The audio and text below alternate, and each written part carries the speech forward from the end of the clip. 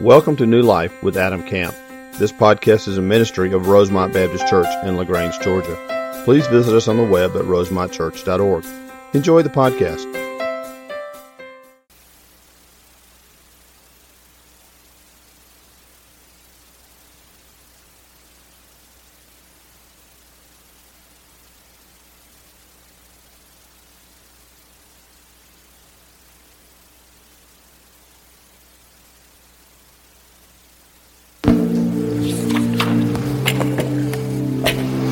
Let's pray together.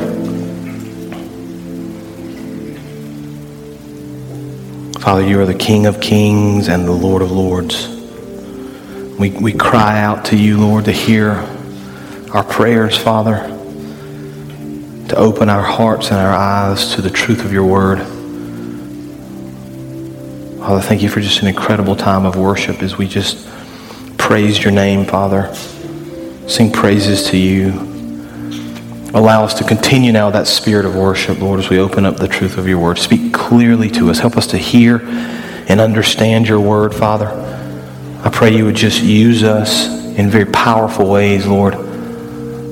I pray that as we study together, Lord, that you'd be honored and glorified. And I pray, Father, as we do every Sunday, that through the power of the Spirit, we will be transformed more and more into the image of your Son, Jesus Christ.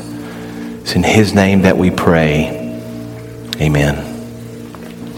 Take your Bibles and open to Acts chapter 15 this morning. Acts chapter 15. We are continuing our study through the book of Acts, a series we've entitled From Ordinary to Extraordinary. And we've seen the Lord do such incredible things already to this point. We're just halfway through with the apostles and with Paul and with Peter and the early church. And I want to give you just a real quick background and reminder of kind of where we've been and then look ahead to where we're going to go, then jump right into Acts chapter 15 this morning. This is important for our study this morning to remember that when Acts started and the Lord called the apostles to go and to preach and to make a difference through the power of the Spirit, they originally went to the Jewish people.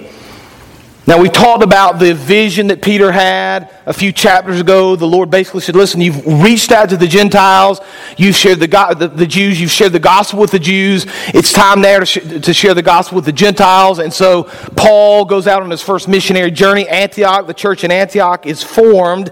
And as Paul preaches and teaches, we saw this very interesting dynamic as we'd seen in the early part of the book. Persecution arises. Problems come. And in this particular context, in Acts chapter 15, we're going to see kind of a serious theological issue. There's going to be a debate and dissension and argument. It's going to lead us to kind of think through some interesting things related, obviously, to the first century church, but also still related to us today. So let's just jump right in this morning to Acts chapter 15. We're going to read through several verses, then we'll come back and begin to apply some of this to our lives. Acts chapter 15, beginning in verse 1. But some men came down from Judea and were teaching the brothers, unless you are circumcised according to the custom of Moses, you cannot be saved. And after Paul and Barnabas had no small dissension and debate with them, Paul and Barnabas and some of the others were appointed to go down to Jerusalem to the apostles and the elders about this question. So being sent on their way by the church, they passed through both Phoenicia and Samaria, describing in detail the conversion of the Gentiles, and brought great joy to all the brothers. When they came to Jerusalem, they were welcomed by the church and the apostles and the elders, and they declared all that God had done with them. Verse 5. But some believers who belonged to the party of the Pharisees rose up and said, it is necessary to circumcise them and to order them to keep the law of Moses. The apostles and the elders were gathered together to consider this matter. Now, verse 7, after there had been much debate, Peter stood up and said to them, brothers, you know that in the early days God made a choice among you that by my mouth the Gentiles should hear the word of the gospel and believe. And God, who knows the heart, bore witness to them by giving them the Holy Spirit just as he did to us.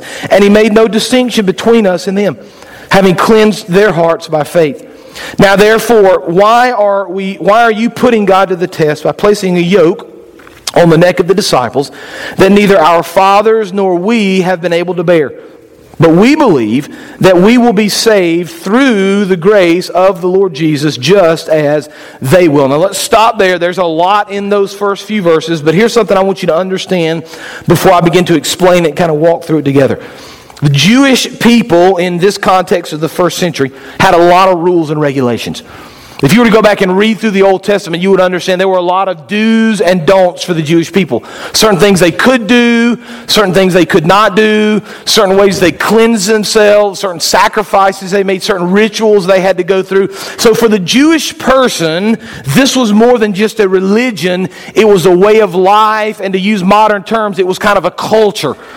They had a very specific culture that they lived in, a very specific way they lived. Within that culture, there were certain do's and there were certain don'ts. And so within this culture, within their kind of belief system, they had a certain way of doing things.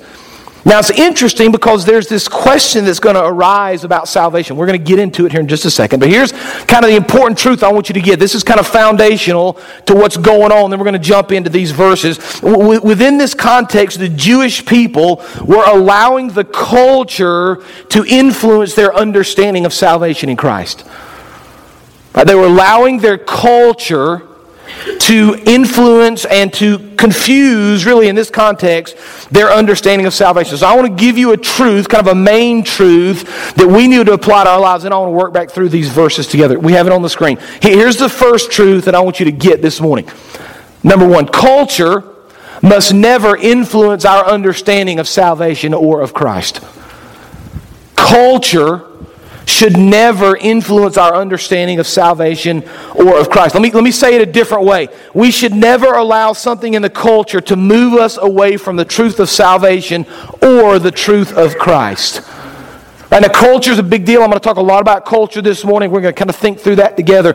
But nothing about culture should change the way you view this. Now, we live in a world where that's very, very difficult to do.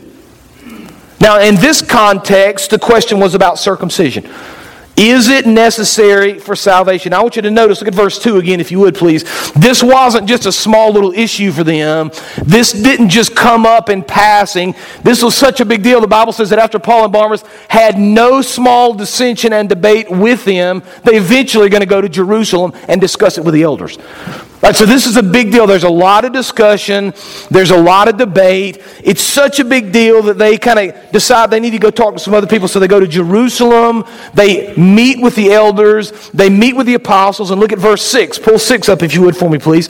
After they get to Jerusalem, the apostles and the elders were gathered together to consider this matter. So this is a pretty significant issue. Now, we take some things for granted. We take kind of the history of Christianity, and if you're ever interested, there are great books that kind of chronicle the history of Christianity and viewpoints and doctrine especially. But just imagine for fun, just for a second, if the apostles had gotten this wrong. Like we take for granted salvation, and we understand it is very clear scripturally, but they didn't have the Bible back then, remember? Like when Paul shows up at Jerusalem, Peter doesn't pull his New Testament out of his back pocket and go, well, let's go to Romans chapter 10, verses 9 and 10, or let's go to Ephesians chapter 2, verse 8 and 9, or let's go to John 3:16. Those verses didn't exist in that time period. That's interesting. And so they had to rely on the teachings of Christ. They had to rely on what Jesus taught. That's why it's so important for them to get the apostles together. Why? Because the apostles had lived with Jesus. The apostles had heard the teachings of Jesus. The apostles understood the truth of salvation. They understood the truth of the gospel. And so as we're kind of understanding in chapter 15 what's going on, the Jewish people had kind of taken this culture of what they believed, and it was influencing the truth of what Christ had actually said.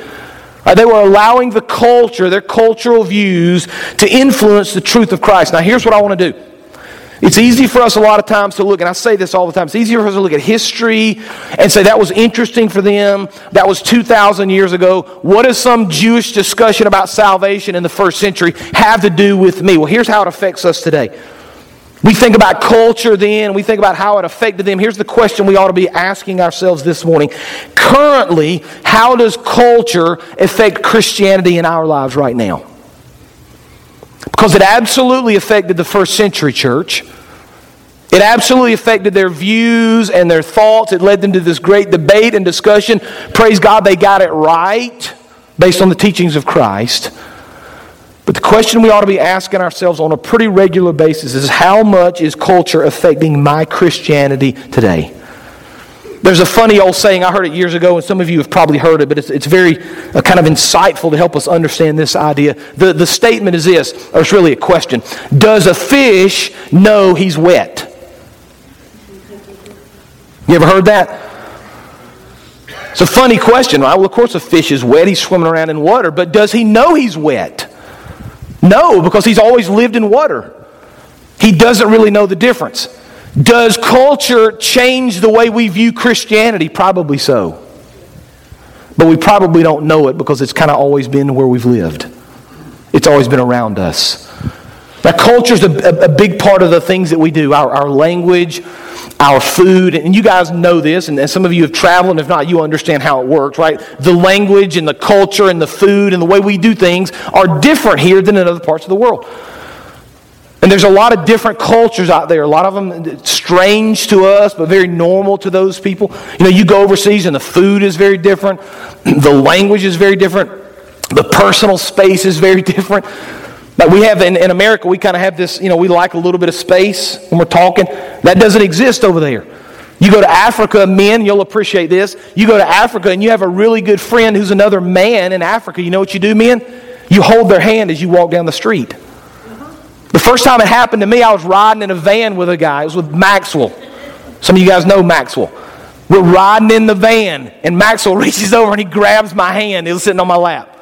I was like, what is Maxwell doing in this van in Africa? It scared me, right? And I had to ask the missionary about that. It's not a big deal. It's a good thing. It's a good thing. Don't grab my hand, by the way, this morning if you want to. Men. We can do it in love, I guess. It's cultural. Right, we have cultural things that we do. We went to Guatemala last year, and we were at the hotel about to do some actually done some training. We were about to go to the hotel that night with Joe and Megan, and next to our hotel was a big circus tent. And I loved the circus, and there were lights and sounds, and I said, Joe, listen, when we're done tonight with all of our training, can we go to the circus? And Joe and Megan said, we can't go to the circus. I'm like, really? Why? Well, if the people of the church knew that we were going to the circus, they would think we were not very good believers. Why? Well, because they have beer at the circus, and if you walk into a room where they're serving alcohol, then you're not a good Christian, right? So they set up all these rules, these cultural rules. We would call them probably legalism. But what we understand when we kind of take a step back is that there are cultural things that affect us. Here's the problem with culture. It's back to the fish analogy. The problem with culture is that oftentimes it affects us in ways that we don't even necessarily recognize or understand. Like I would say to you, every one of us, all of us, myself included, are affected by culture in ways that we don't fully understand. And so is it possible that the culture is affecting church and our walk with Christ that we don't even fully understand? Absolutely it is. And so I want to give you some ways. I've just kind of thought through this and studied through this a little bit. I want to give you several areas. This is not exhaustive. There are certainly other things that we could talk about, but these are some kind of major areas that I think the culture has affected church and Christianity, maybe in ways we don't even fully understand. I've got them on the screen. I want to just kind of think through them together this morning. Here's the first one. We now have this consumer approach to church. It's kind of a me-centered idea of what church ought to be. That's cultural. You understand that, right? All right, here's the example. You need something from the store, so you go to Walmart, right? If Walmart doesn't have it, you go to the mall.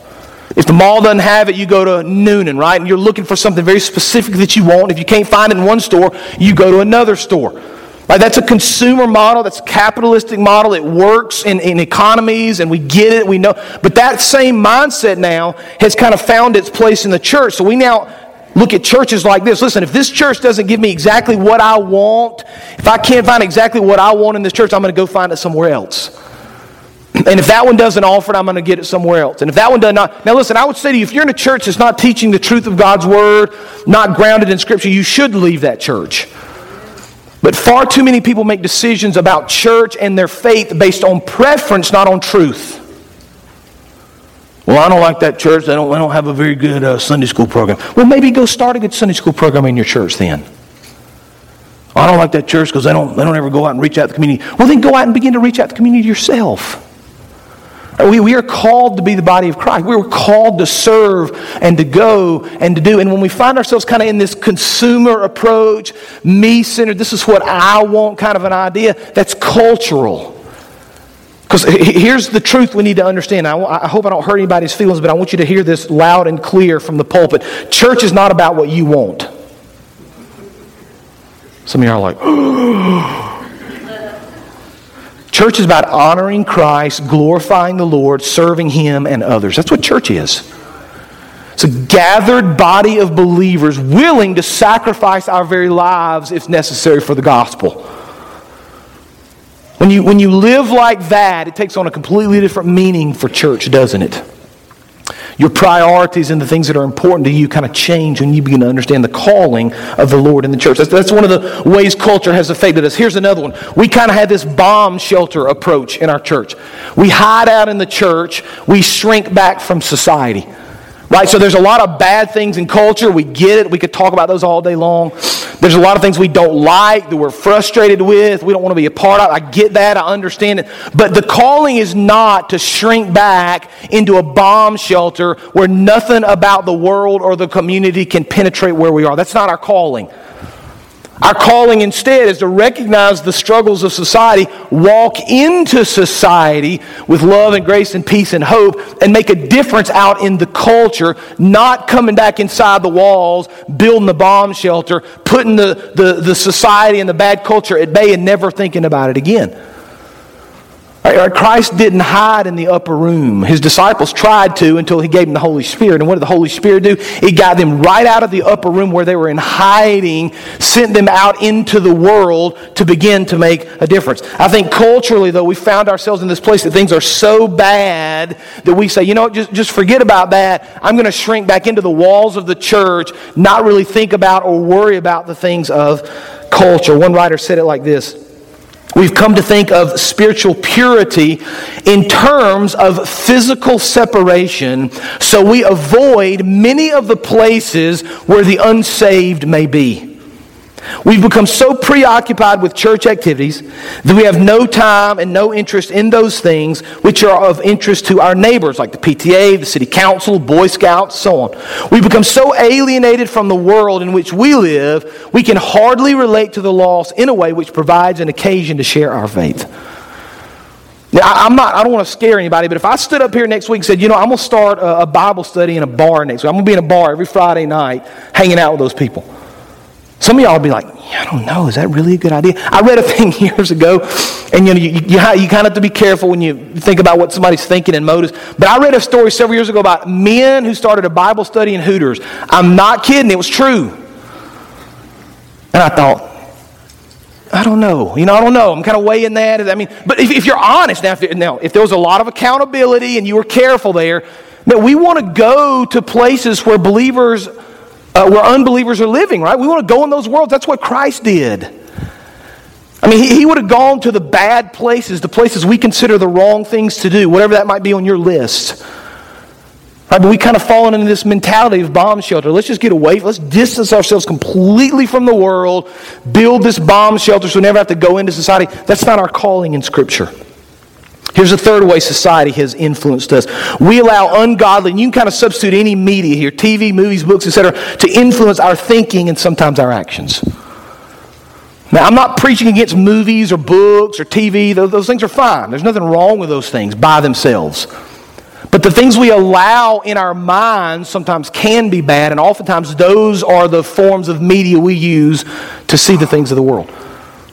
I read an interesting article several years ago, and it's talking about the things that we watch on TV and the way people act specifically and the things they said. And it just made this, the guy in the article made a comment I've never forgotten. He said, listen, if the people on the TV screen walked into your living room in front of your family live, like a real person standing there, and said and did the things you watched them do on TV, you'd ask them to leave. You would never let them say those words in front of your family live. You would never let them do those things live. But for whatever reason, we've kind of fallen into this place where it's okay to watch and to think. We just, again, I'm not preaching against TV or books. I don't want you to think that.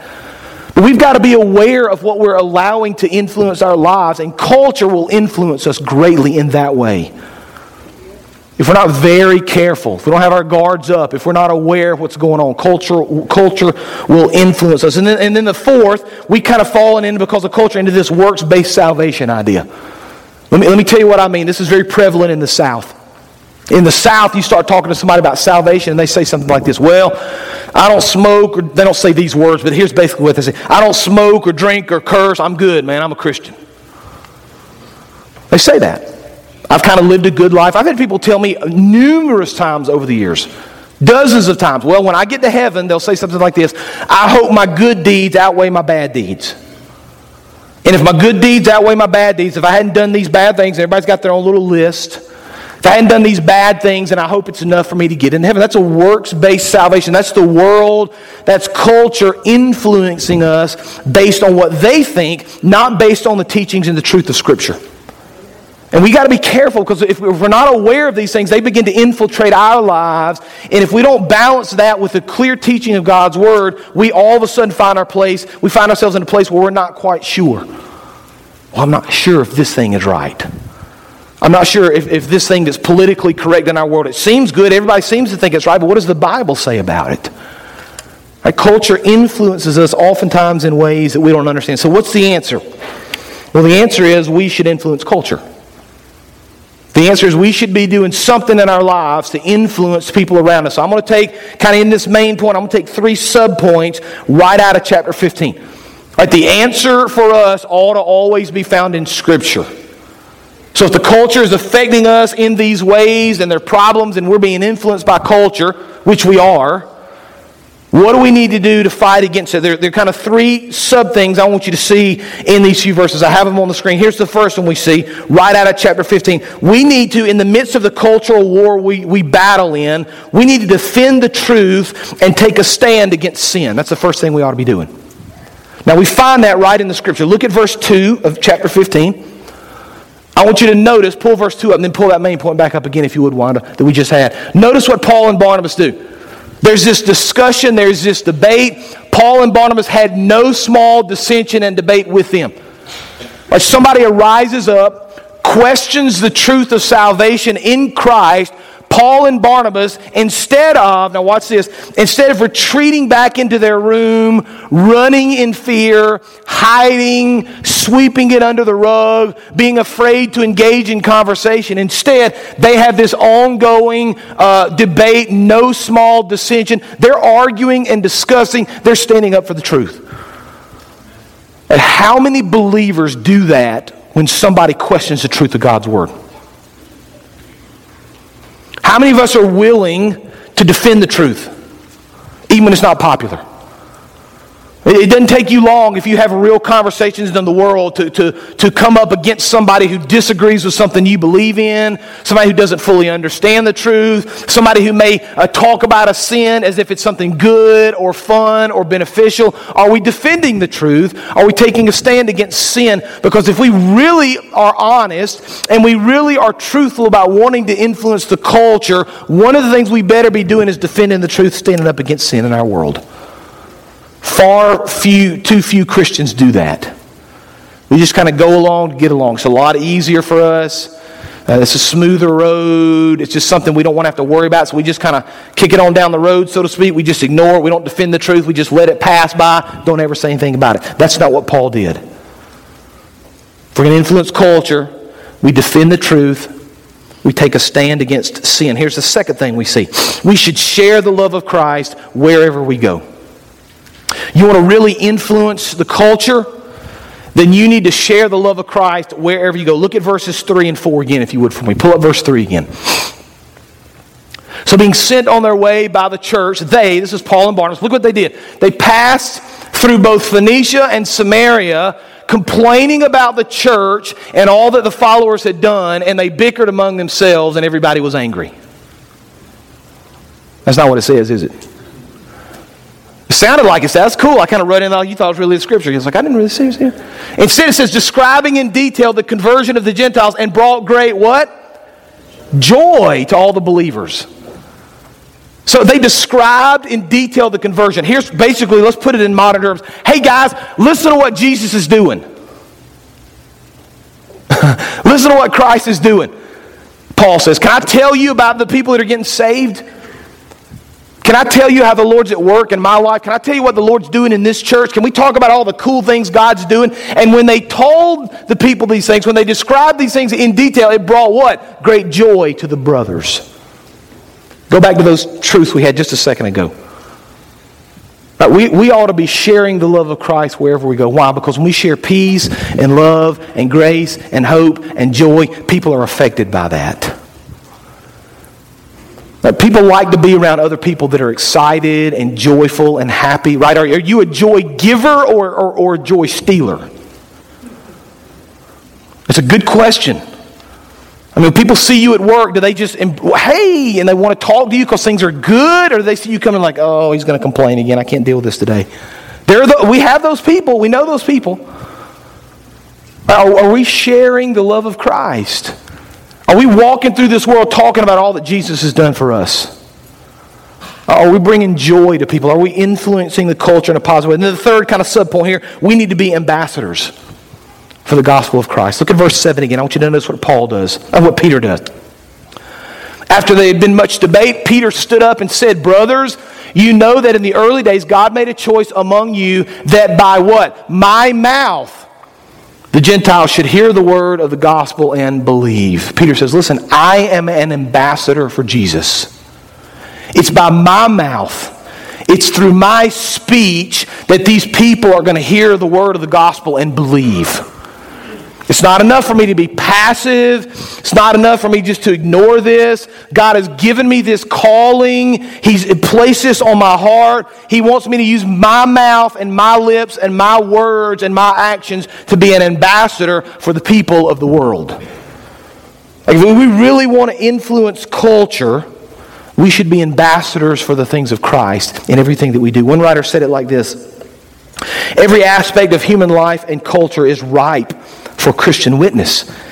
Every dimension of culture, whether it's art, science, or politics, is an arena in which we can speak about Christ with our lips and reflect Him with our lives. We thank God for the existence of culture and recognize whatever is good in it, while at the same time seeking to redirect whatever is not good toward Christ. Right? Culture is a big deal. It influences us. If we're not careful, it will change us and shape us and mold us. We need to, through the power and foundation of Christ, be shaping and molding culture. Now let's continue. We need to continue on with this. Look at verse 7 again. Acts chapter 15, verse 7. We just read that about the mouth and sharing the gospel. Look at verse 8. Flip on to 8. And God, who knows the heart, bore witness to them by giving them the Holy Spirit, just as He did to us. And He made no distinction between us and them, having cleared their hearts by faith. Now, therefore, why are you putting God to the test? By placing a yoke on the neck of the disciples that neither our father nor we have been able to bear. But we believe, this is crucial, verse 11, that we will be saved through the grace of the Lord Jesus, just as they will. Here's the second major truth, right? Culture is going to influence us. We got to be careful. We got to be aware. We influence culture, and the way that we do it is by having this foundational understanding. Truth number 2, salvation is by grace alone, through faith alone, in Christ alone. Right there in verses 10, 11, 9, 10, 11.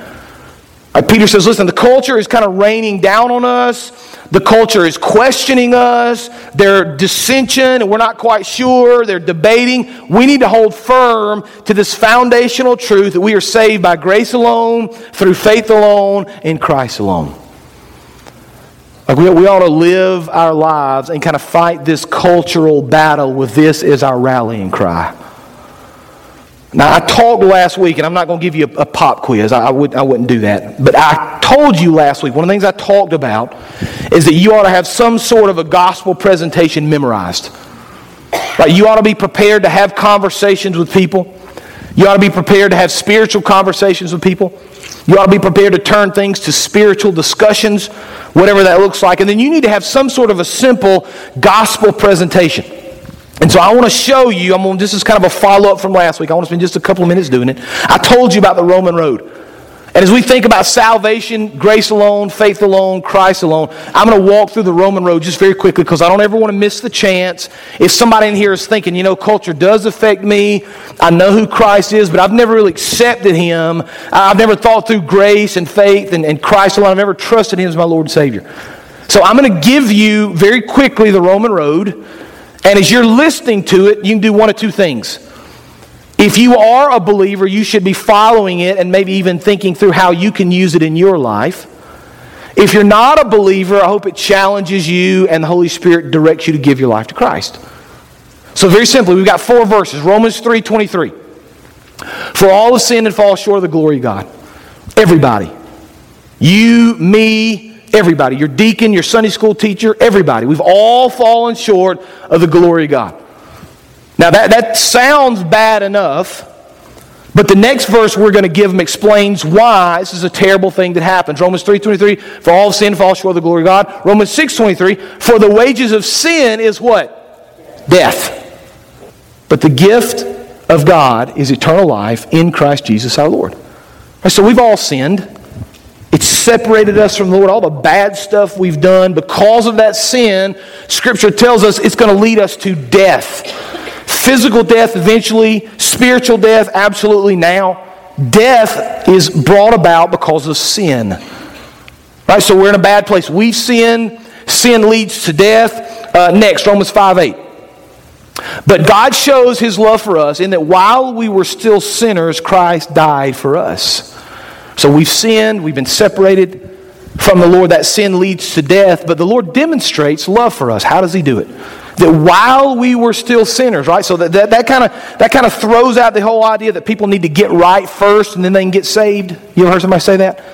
Well, I got to fix some things first, man. I got to quit doing these things, and I got to quit. And then after I get all that right in my life, then I'm going to accept Jesus, and everything will be fine.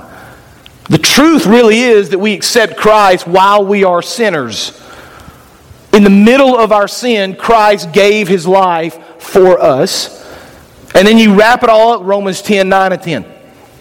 Because if you confess with your mouth that Jesus is Lord, and believe in your heart that God raised Him from the dead, you will be saved. Verse 10. For with the heart one believes and is justified, and with the mouth one confesses and is saved. Right, so if you'll repent of your sins and accept Christ as your Lord and Savior, you will be saved. Now, some people think that's just too easy. It couldn't be that simple. It is awfully easy, but it's the truth of Scripture. That's what Christ gives us. And we need to understand if we're going to impact the world for Christ, if we're going to culturally make a difference in the world, we do it. Pull that second truth back up for me, if you would, that main truth. There it is. We do it by understanding salvation is by grace alone, through faith alone, in Christ alone. Now, I want to finish up. We're running out of time, but I want to see where this goes, right? The kind of so what idea. So what does this mean? What does this matter? Look at verse 12 again. Let's finish up this text.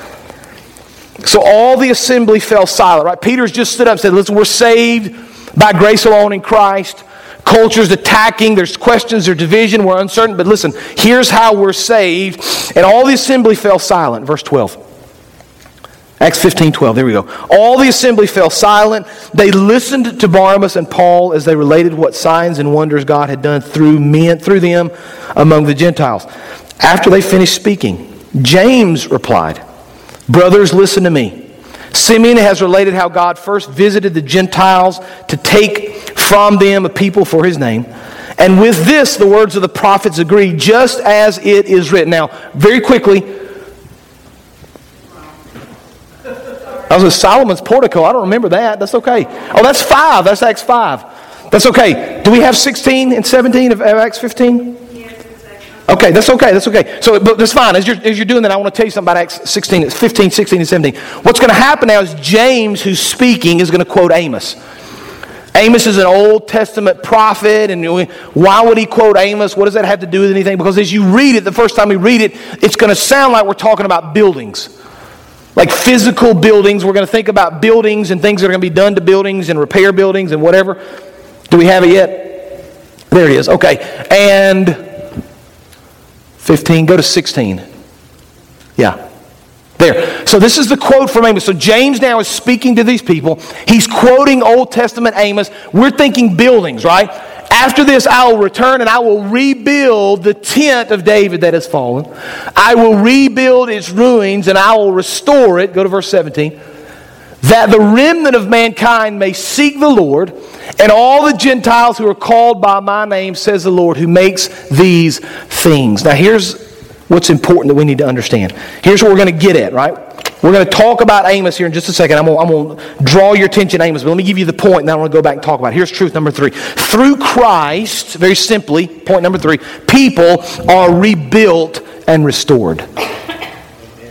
Right? Culture attacks, it tries to defeat us. We stand on this foundation of Christ alone. We sang that song earlier today. And from that foundation, through Christ, people are rebuilt and restored. Now, if you go back to Amos chapter 9, you don't have to do that. If you were to go back to Amos chapter 9 and read the context, Amos is specifically talking about the children of Israel. He's talking about their plight and their sin, and they've turned from the things of the Lord. But because of God's faithfulness, because of all that God has done, bring verse 16 back up if you would, please, for me. Because of God's faithfulness with the people of Israel and all God has done for them, after this, he says, I will return and rebuild the tent of David. Those are the people of Israel. I will rebuild the tent of David that has fallen. I will rebuild its ruins, and I will resolve it. Right? There's this idea that we're going to be rebuilt, that we're going to be restored, all because of the things of Christ. Now here's the application. This is why this matters to the world. Because there are people in our world, and you know them just like I do, that live with wreckage and with junk and with just baggage from the past. Some people have kind of gotten past it, and many have not. And you probably have conversations with people. I have conversations with people on a regular basis, and we kind of look at their past and the mistakes they've made, and they want to talk about all the issues they've had to deal with. Here's where this is important for us. Because God can take all that junk and all those mistakes and all that baggage and all that ruin and wreckage, and He can build something. He can restore something beautiful and holy in your life through that. Amen. That's the truth of the gospel. That truth will change the world. You want to talk about changing culture? You start directing people to the truth of Christ and the foundation of Christ and how Christ can rebuild and restore their lives. When people begin to understand that and accept that their lives are changed, other people notice, that begins to change culture, that begins to change the world. But it starts with our understanding of who Christ is. It starts with our foundation of trusting Him in all things. It starts with our understanding of what salvation is, very simply. Do you have verse 17? Pull verse 17 up for me, because I want you to notice where this ends. Right, when people are restored, when people are rebuilt, the remnant of mankind may seek the Lord, and all the Gentiles who are called by my name, says the Lord, who makes these things. Right? When people are rebuilt and people are restored, the remnant of mankind seeks the Lord. Right? When you show somebody that God can take their wreckage and their sin and their mistakes and He can rebuild it into something beautiful, people want a part of it. They begin to seek the Lord because of that. They see what God has done in your life and they want to have a part of it. They see how God has taken kind of the ugly mess of your life and turned it into something beautiful and holy for His glory. The culture is attacking us. It's trying to defeat us. We need a foundation in Christ. We need to have this truth that through Jesus we can be restored and renewed. That ought to be like a banner that we fly in the public square of the world, because people want hope, they want joy, they want peace, they want renewal, they want their lives in so many ways to be rebuilt. We have the answer. Amen. If we really want to impact culture, Christ has given us this model. If we follow it and we trust Him, God takes a bunch of ordinary people and does extraordinary things through our lives. Let's pray. Lord, You are the King of kings and the Lord of lords, and the author of our salvation, Father. The cultural upheaval that we find ourselves in today is no surprise to You. There's no misunderstanding on Your part. There's no fear or uncertainty, Father, because You're in complete control of all things. But sometimes for us it's scary, Lord. We feel like we're kind of swimming in a sea that's awash in political correctness and sinful things and ungodliness. Father, help us to, first of all, realize the culture is attacking so many different ways. But in the midst of those attacks, Father, may we ground our lives, ground ourselves in the truth of the gospel. Grace alone, Christ alone, faith alone, Father. Allow us to be ambassadors, to take that truth into the world, to rebuild the ruins of the world, to restore and refresh. Father, allow us to be the men and women of God, that the church you've called us to be. May we make a difference in the world for the sake of your kingdom. It's in Jesus' name that we pray. Amen. You can stand this morning. Maybe you feel like you're at a place of wreckage. You got issues in your life. Christ can restore and rebuild all those things. I'd love to explain to you how that works. You come this morning as we sing together.